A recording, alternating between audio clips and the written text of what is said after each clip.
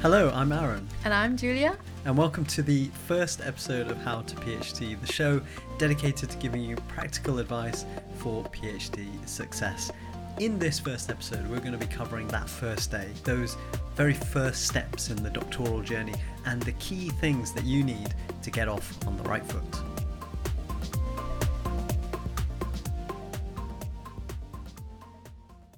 Brilliant. So here we are at episode number 1. So I guess a good place to kick off this episode and the whole season 1, I guess, is how we started and how we ended up doing our PhDs. And so to give you a bit of a background into myself, so my name's Aaron O'Hannon. I did an engineering degree actually at Warwick University, so actually quite a relatively technical degree, but I was always looking for something that was more in user research, more in design, something where I can work with people, and so this was the PhD really was this fantastic opportunity to do something different, and so I guess the point was that the topic that I did the PhD in was not actually what I did my degree in, and so it was something where I could really become an expert in something new, and I think, Julia, that's very much the same for you, right? Yeah, I think maybe even a bit more extreme, at least how it felt to me, because I did music in my undergrad, so I wanted to become a professional orchestra musician originally, but then decided to kind of change my path, and I went into management. I did that in my master's, and then basically after an internship, I think that was in a health-related industry, I decided that I'd really like to do health-related research, and ended up somehow at Warwick Medical School doing a PhD in health sciences. But I think, so when I started my PhD, I felt like I was completely new to everything. The topic was new, the research was new, so I felt quite overwhelmed at times. Yeah, I think that's the main point, is that really it's a massively overwhelming project. Really, it's something where you are thrown into this massive project where you are essentially responsible for your own work, and you have to sort of deliver. And in our cases, as we said, coming from very different backgrounds, there is this kind of element of imposter syndrome. So episode 1, we really wanted to give practical advice where we could say, look, if you do these 5 things, and I think in this case we have picked 5 things, 5 key recommendations that you can do from the very first day, and even if you're beyond that first day, that first month, even in the first year or second year, these are things that you can still be doing that will help you and maintain that momentum, keep fresh, and hopefully not feel lost in this whole process. So 5 things, and I think we should just get started on that actually. So number 1 is what we're calling a place for everything, and everything in its place. So this may be a phrase that you've heard before, but actually there's also a German phrase, right, Julia, that sort of captures this essence. Yeah. So I'm originally from Germany, and there's a saying, Ordnung ist das halbe Leben, which basically means something like, if you have order in your life, you've already made out one half of it. Or I don't know, how would you translate it better? Yeah, it's almost like, makes sense. It's almost like bringing organization or order to your life is almost like half the effort of Exactly, life. Right? Exactly. And I think to really facilitate that, I think the first thing what you should do when you start your PhD is get yourself a reference manager. Maybe I should explain what that is, but a reference program is kind of a software where you keep all of the articles and papers that you accumulate. So it's kind of a library and your go-to place for sources and references. And I think that really helps you to get kind of started with getting organized. Yeah, I think it's one of those essential first things that if you don't know what to do on that first day, just go ahead and download a reference program. So I mean, in terms of the ones that you can use, there's a very good free one called Mendeley, which we both use. But there's different paid solutions as well. The point is, get one that you like using, and actually try a few, right? Download a few and see which ones you like. I know there's a few of the paid ones are offered through the universities, right? Yeah, I think at Warwick they, for example, support EndNote. That's quite a popular one. But yeah, I think it's not freely accessible if you don't have access to the university.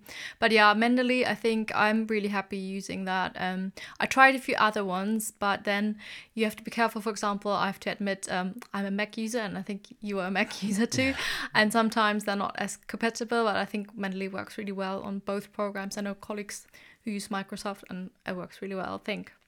Yeah, and I think the key point with all these kind of programs is it really, one, it helps you straight away get into the habit of what you do when you get papers, right? I mean, a lot of this first year will be reading papers in your PhD, and it's you're going to have some way of keeping them all in one place. Now, you could have a folder on your computer and save a bunch of PDFs, but this will keep track of all the author information. It will keep all that information up to date for you, and it will let you save all your annotations and your notes, all these things that would be incredibly cumbersome to do without one of these. You can do in these programs, and it all integrates with Word. So there's a real benefit to just getting one and sort of mastering how to use it. Yeah, because I think there's really nothing more frustrating than when you read a lot and you know you read something, some kind of information that was really important to you, and you know it was somewhere, but you can't find the paper anymore because you just were reading stuff and not like really downloading the references immediately. So I think really get into the habit. If you read something and realize this might be really important for you, download the citation straight away and have it in your reference program. It will save you a lot of frustration. I think the other thing as well, that the really nice thing compared to just adding references yourself, is that you can just literally download the PDF and drag it into Mendeley, and it will populate all those fields like author and journal and year. It will do that all for you, so you don't have to sit there plugging in the right information. It will pull it all from the database, even the PDF itself. So it will save you a lot of time in the long run, for sure. And I think that's the other good point is that you made, is that when you read all this stuff, using one of these programs to keep track of the notes and the annotations, in a couple of months' time, when you're perhaps looking back at your research, you'll be able to pinpoint exactly what you're reading when. You'll be able to search all these notes. So I think overall, it's one of those essential bits of program technology for the PhD, really. Yeah, that's true. And I think my sister also did a PhD and she never used a reference program. And I honestly have no idea how she did it. I think it's just so much more time consuming, especially if you come to the end of your PhD, thinking of your thesis, which you will have to write at the end. You have plenty of references and you don't want to do that manually. So yeah, get started with that. Yeah, so tip number 1, on your first day, or if it's not even your first day and you're into the PhD itself, get a reference manager. And we recommend Mendeley, but find one, start using it, and learn how to use it. Tip number 1. Okay, so tip number 2 is what we're calling mastering the read-write cycle. Isn't that right, Julia? Yeah, so I think what we mean by that really is that it's great, of course, to do a lot of reading, especially at the beginning of the PhD, but I think it's also equally important to get into the habit of writing. I think for me, that always helps me to structure my thoughts, to actually think like, what have I read about? What are the key points that I take from what I've read? And so how I personally do it is that I pose myself some questions. So what is, for example, the importance of the research? What research has been done in the field? What are kind of the gaps? So I kind of have like little subheadings or questions and then try to fill them with what I'm reading. And I think that really helps you. And at some point, I mean, you will have to show stuff to your supervisors. And if you have done a lot of reading and suddenly you think, oh, I don't actually have a document where I have like a small summary of everything, I think that's really handy to have. Yeah, I think that's a really important point. Just from my own personal experience, some of you may have projects where the research question is really clearly defined and you know the sort of main questions in your field. In my case, it was very much like looking into a black hole.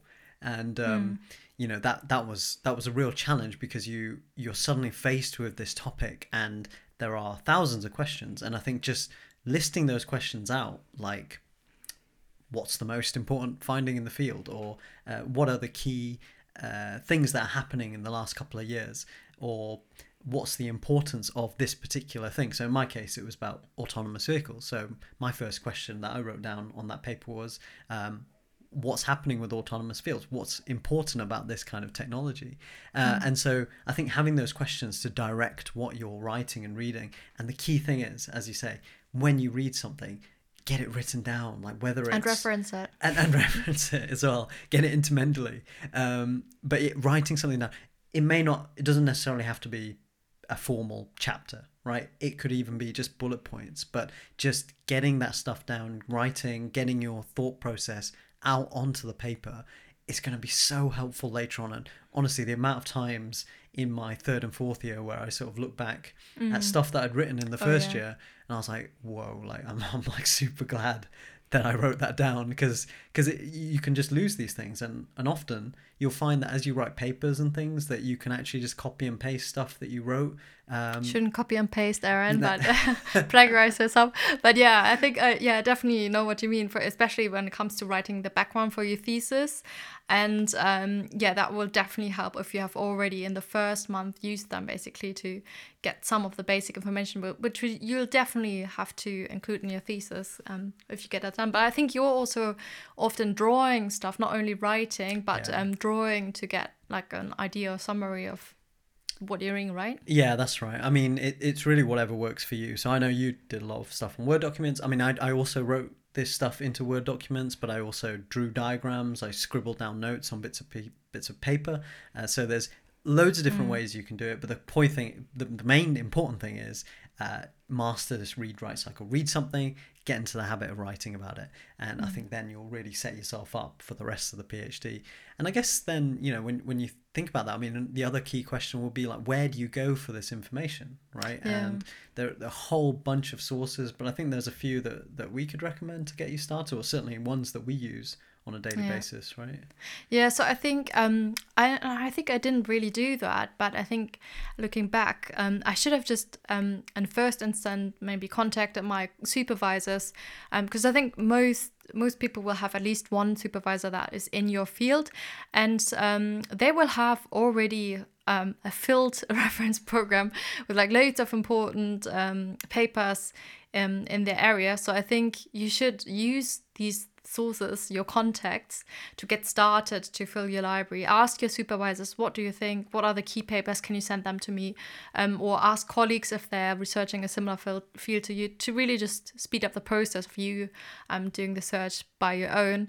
And I think another thing that I didn't know is, because I wasn't really aware of what literature reviews and systematic reviews are, but I think they're the best starting point to read stuff about, because they already have done your job a little bit, in that they bring together loads of important papers in your field and discuss them and summarize them. So I think start by entering whatever your topic is. For example, for me, it was pharmacy and systematic review and something more specific about it, and see what comes up. And I think that will be my recommendation. What do you think? I think just simply putting whatever your question is plus the term literature review into Scholar or Science Direct, or it is such an easy place to start. And don't be ashamed of using the references that other people have used. This was a technique that I've used countless times to get the key papers in the field.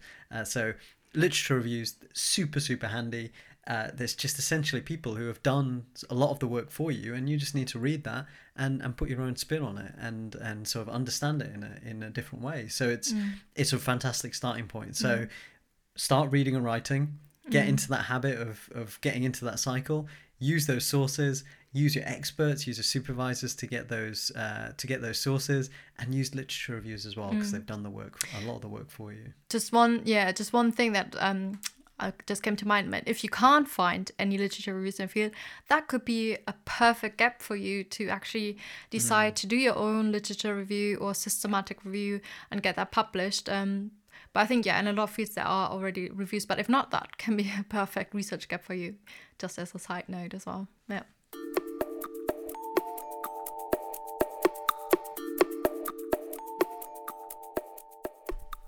So, point number 3 is what we're calling feasibility ability, right? And this is all about setting those first aims and objectives, what you're going to achieve, what you want to achieve in your doctorate. It's going to be it's the thing that's going to be at the start of the thesis. It's going to set the scene for the rest of the 3 or 4 years.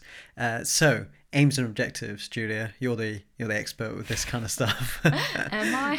What are aims and objectives? Yeah, so how I understand, but I think maybe different researchers have different perspectives on that. But what worked for me and has been accepted in publications and in my thesis is that your aim is like the overall thing. So think overall at the end of your PhD, what do you want to achieve? So for example, I think in my PhD it was around how or what the experiences of pharmacy staff and pharmacy users are with certain services. So that can be, you kind of aim to understand it. And the objective is slightly more practical, basically, how you're going to achieve that aim. So, for example, by, let's say, using an interview study to explore the experiences of pharmacy users and pharmacy staff, or by using a systematic review, bringing together what is known about experiences.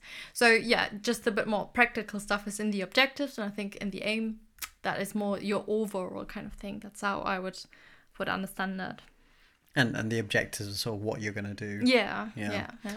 And I think, I guess the sort of an overall point with all of this is to pick aims and objectives that you actually care about, right? I mean, it's your PhD. It's you're the one who has to put that work in, and so making sure that it's something that you are genuinely sort of interested in finding out. It doesn't have to be your absolute core passion, but at least on some level to be sort of curious about it and wanting to find out the answer. I think that's going to really set you up well.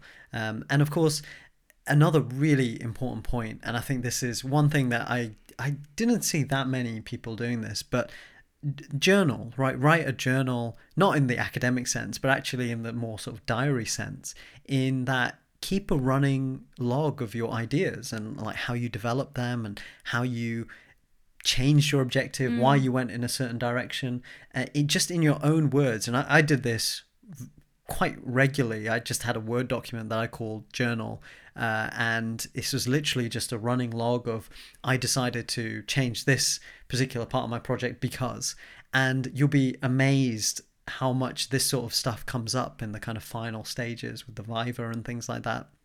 And they're going to ask you, why you did certain things. And if you have this running log, you'll be much more aware of what you did and why you did it. And it's amazing how much you can also forget by the time you get to the end. So keeping this sort of running log, journaling yourself as you go, almost sort of like a diary, is a really important tip, I think. Yeah, that's true. I actually didn't really do that, I think, or not as much as I should have. And the question actually came up in my Viva that my examiners were asking, so how did your research questions and objectives kind of develop? And I wasn't really sure, because I hadn't thought about that, because for me the PhD started with having my question and my aim, but actually that was, of course, that took a long time. That took 6 months until I had developed them. But I kind of forgot what the months that led to that. And I think in the end, it was also just discussions with my funders, with my supervisors, so experts in the field, and the literature, of course, that I reviewed that kind of led to the aims and objectives in the end. That's right. And I think, it's another really important point, especially if you're at the start of the PhD, is don't worry if you don't have something set completely in stone. The reality of this kind of PhD work is that things are going to change. Studies might not work out the way you expect them to. New research might become available that means that you have to change the objective that you're doing. And this happened to me. And certainly the aim was almost written in a kind of retrospective way. Is the reality of doing this kind of work. So, don't worry if you don't have something set in stone, but having that in mind, setting that in your head that roughly what you're doing and it's something you care about is really important. I think that's it's gonna set you on the right path. And I guess there's also this point, Julia, about sort of being realistic, I guess, sort of time, making something feasible. This sort of links into this feasibility ability sort of point. Yeah, feasible in the way that, first of all, that you either have the skills or that you acquire the skills to achieve your objectives. So, for example, for me, I didn't have any experience in to quantitative or qualitative research before I started my PhD. But so what I had to do was that I planned in time and also money, a budget for training. So I did, for example, an excellent course in Oxford on qualitative interviewing and analysis, and that gave me the skills basically and knowledge on that I knew, okay, I could achieve my objective of doing interviews because I had the knowledge then. And feasible in terms of time, again, I had no idea, for example, before I started my PhD, how much time do you need to plan in for recruitment for interviews. And I think when I was doing my first timelines, I probably got it completely wrong. So I think, being really aware of whether you can achieve the objectives that you set yourself time-wise and in terms of your skills is super important. Yeah, absolutely. Completely agree with everything you said, Julia. But I guess the sort of question then is how, right? It's all very easy to say, like, sort of set realistic goals, be feasible, make it realistic time-wise, don't overdo it. It's all very easy to say that, but how can we do that? And I guess that's what we're going to discuss in point number 4.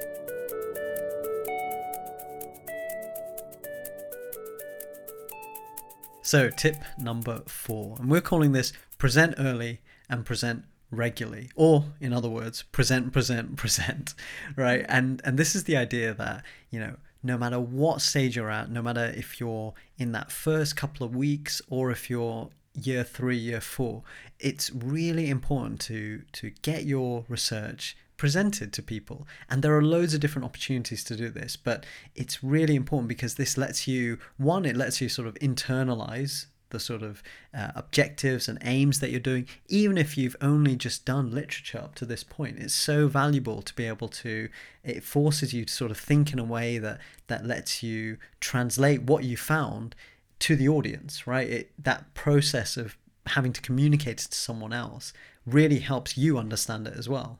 Yeah, absolutely. I would 100% agree with that. And I think it can be in any kind of context. So it could be starting with just presenting it to a colleague, presenting it to your supervisors, to your funders, but then also in the research community at university. So I think Warwick had this really nice kind of format. I forgot the name of that. Can you remember the name of that? Exchange or something, or research cafe. Or something. Yeah, so it was a really supportive environment where like PhD students or research students just came together and had like 3 presentations in an evening in a really casual kind of setting. And I think I did it very early in the first like 2 months or something of my PhD. I thought, I have nothing to present. I haven't done any study. I haven't done anything, but I have done some reading on the topic, and I kind of was like kind of pitching some of the research ideas that I had, and I got so much helpful feedback from people and ideas. And I think that's the great thing at the beginning of your PhD.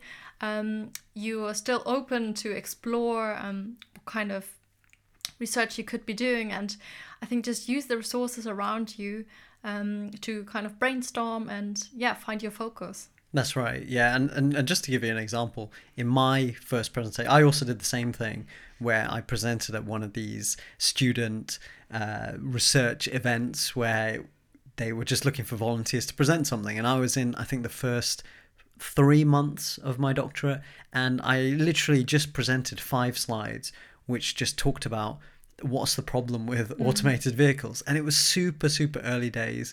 I had no research of my own, but honestly, just knowing that, and the amazing thing is, if you really can present it in a way that's engaging with people, that you can translate that so that any audience can understand your topic, it's also fantastic to see people react to it. I think often, a PhD can be a little bit siloed. You can be a little bit sort of on your own, and just the fact that you can get your research out there and you can present it to people who might not know anything about it and who can pick up on the importance of what you're doing, I think that's really, really valuable. It certainly made me feel good about the topic. And I guess like the final point with all this is really to embrace the feedback, right? I mean, you're gonna, there will be things that don't come across perfectly, and it's the first time that you might be talking about this stuff ever, right? This could be the first time you're in this topic, and so it's completely normal that the way you communicate it or the way you present it might not be optimal, but that's fine. You need to use that feedback, because all of this stuff, all of this feedback that you get from the presentation can all feed directly into how you present the thesis. That story of the thesis can all be molded by these kind of presentations, and I think for both of us that was the case, right? Yeah, definitely. And I think we talked before about how you know whether your research is feasible. And I think by presenting it to people who have already, maybe they're a bit further in their PhD, or they use supervisors or whoever they are, and they have a bit more experience, if they start asking like, you want to do all of that in your PhD in your 3 years, if you feel that people are kind of a bit concerned that you have taken on too much, that could be a good indicator to think, oh, maybe I have to reduce or focus down more the kind of research or studies that you're going to conduct. And it's better, really, every single criticism, and I mean positive and negative criticism can really help you. And I think if you're afraid of presenting your ideas, then maybe that's already an indicator that you're worried that something might be wrong with that. But this is the time to get it out and to find out whether what you're doing is a good idea or not. You don't want to present your research after 1 or 2 years and then find out, oh, actually loads of people think I should have done it differently. So this is really the time to get it right. Yeah, and I think, again, whether it's early days or, as you say, I would say even late in the day, it's absolutely fine to present and to get the feedback, because in the end, it's better that stuff comes out at any point before the Viva, right? Yeah. At any point before you submit, even if it's a week before, it's still going to be a positive thing. So we have got one final recommendation for this episode, and it's point number 5.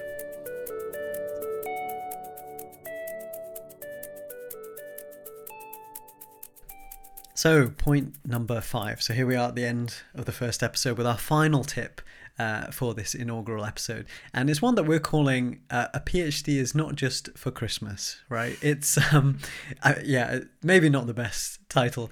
The point with this is really that a PhD is more than just the PhD, right? It's more than just a research degree. It is a very unique time in your life where you are managing yourself, you are managing a project that you are largely directing, that you're largely in charge of the things that you are deciding to do, and you're also based at a university, right? And I think with that, of course, at the time, because as a result of all this, it's an incredibly challenging thing to do, but at the same time, it's an incredibly unique time in your life. And I think the point we want to say with this is really to enjoy this special time, get involved in other things, in societies, and this is something that we both really try to embrace during our PhD. Yeah, so I think really, when you plan, it goes back to when you plan your research, I think it should not be planned in a way that you will spend morning to evening every single day writing or working on your PhD. And I think these people do exist who really just do their PhD full on all the time. But I think then you miss out on a lot of other important things, and especially you might not want to stay in research after your PhD. You want to do something else, and then it's really, I think, important also to show on your CV what other things you have done, and that could be like just joining some societies, do something, sign up for whatever you enjoy doing. I did dance, for example, in my first year, which I really enjoyed, and then you get some energy from that as well for your PhD, I think, because you will need a break from it. I also organized some seminars at the medical school, and all of that was really helping me later when I was applying for jobs, but also connecting me with a lot of people in the medical school. And so I think every minute you invest on doing something about engaging with the community will give you something back in the long term. So I think roughly, I would say spend maximum 4 to 4.5 days on your PhD work, and have half a day that you reserve for time to do other things. That will be, I think, my kind of recommendation. Yeah, I think that's right. I think it's good to have that sort of schedule and structure. Of course, there may be times that you have to work a weekend, that just the nature of perhaps you're doing some data collection. I think it's okay to be okay with that, as well. But also just recognizing, listen to yourself, right? I mean, just listen to your body. If you feel like you need a break, take a break, right? Nothing's worth burning yourself out and not enjoying the time that you have on the PhD. And so me personally, I had a rule that I just didn't do weekends, just flat out. There were 1 or 2 weekends that I had to work, but I always sort of set that, whatever happens, I will try and do what I do during the week.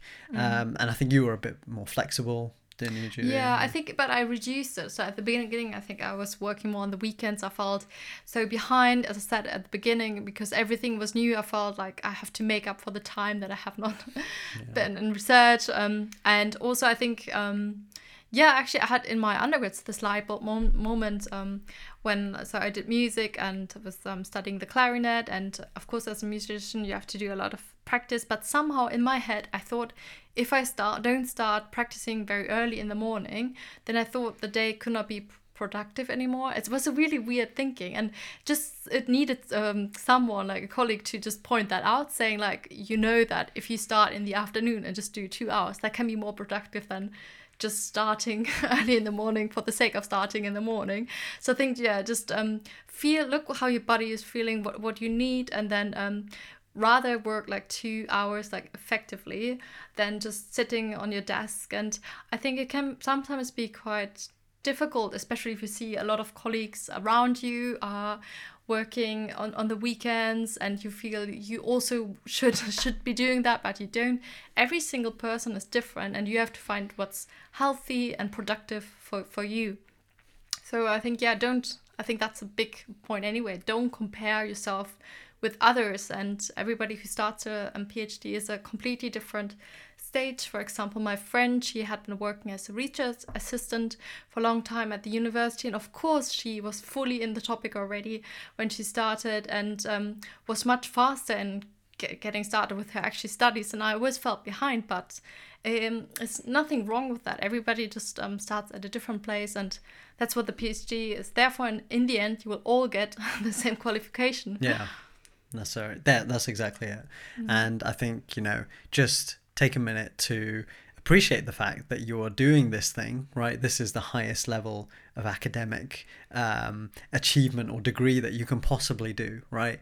It is going to be challenging, that, but just enjoy the fact that you've made it to this stage, that you're doing it, right? I mean, I think just doing it is also an achievement in itself before you even get to the end, before you even get to the Viva. So enjoy, appreciate yourself, listen to your body, and don't compare yourself to others, and really enjoy this special PhD time.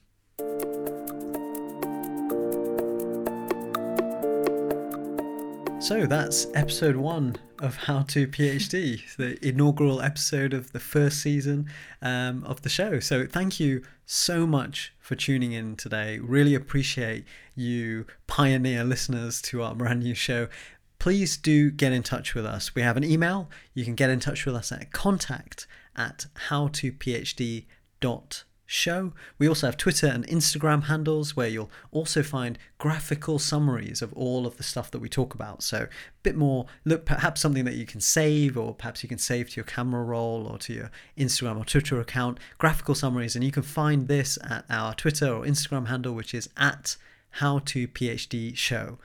You can also find written show notes and links to all the stuff that we talked about. So we mentioned a few reference programs, and we've also got some additional links to some of the ideas and thoughts that we touched on, which you can find at www.howtophd.show. And our final request is to leave a review on podcasts or Apple Podcasts or Spotify or whatever platform that you are listening this to. Leave us a review. It's super helpful. It helps other people find the show, and of course it lets us know that we're doing something that we're doing something right. In the next episode, Julia, we're going to be touching on something fairly important, right? Yeah, so next episode is all about how to manage your supervisor and how to effectively work with your supervisor. So I think that's quite an important topic. Yeah, this is a big one. So we can't wait to see you in episode 2. Take care, and we'll see you all next time.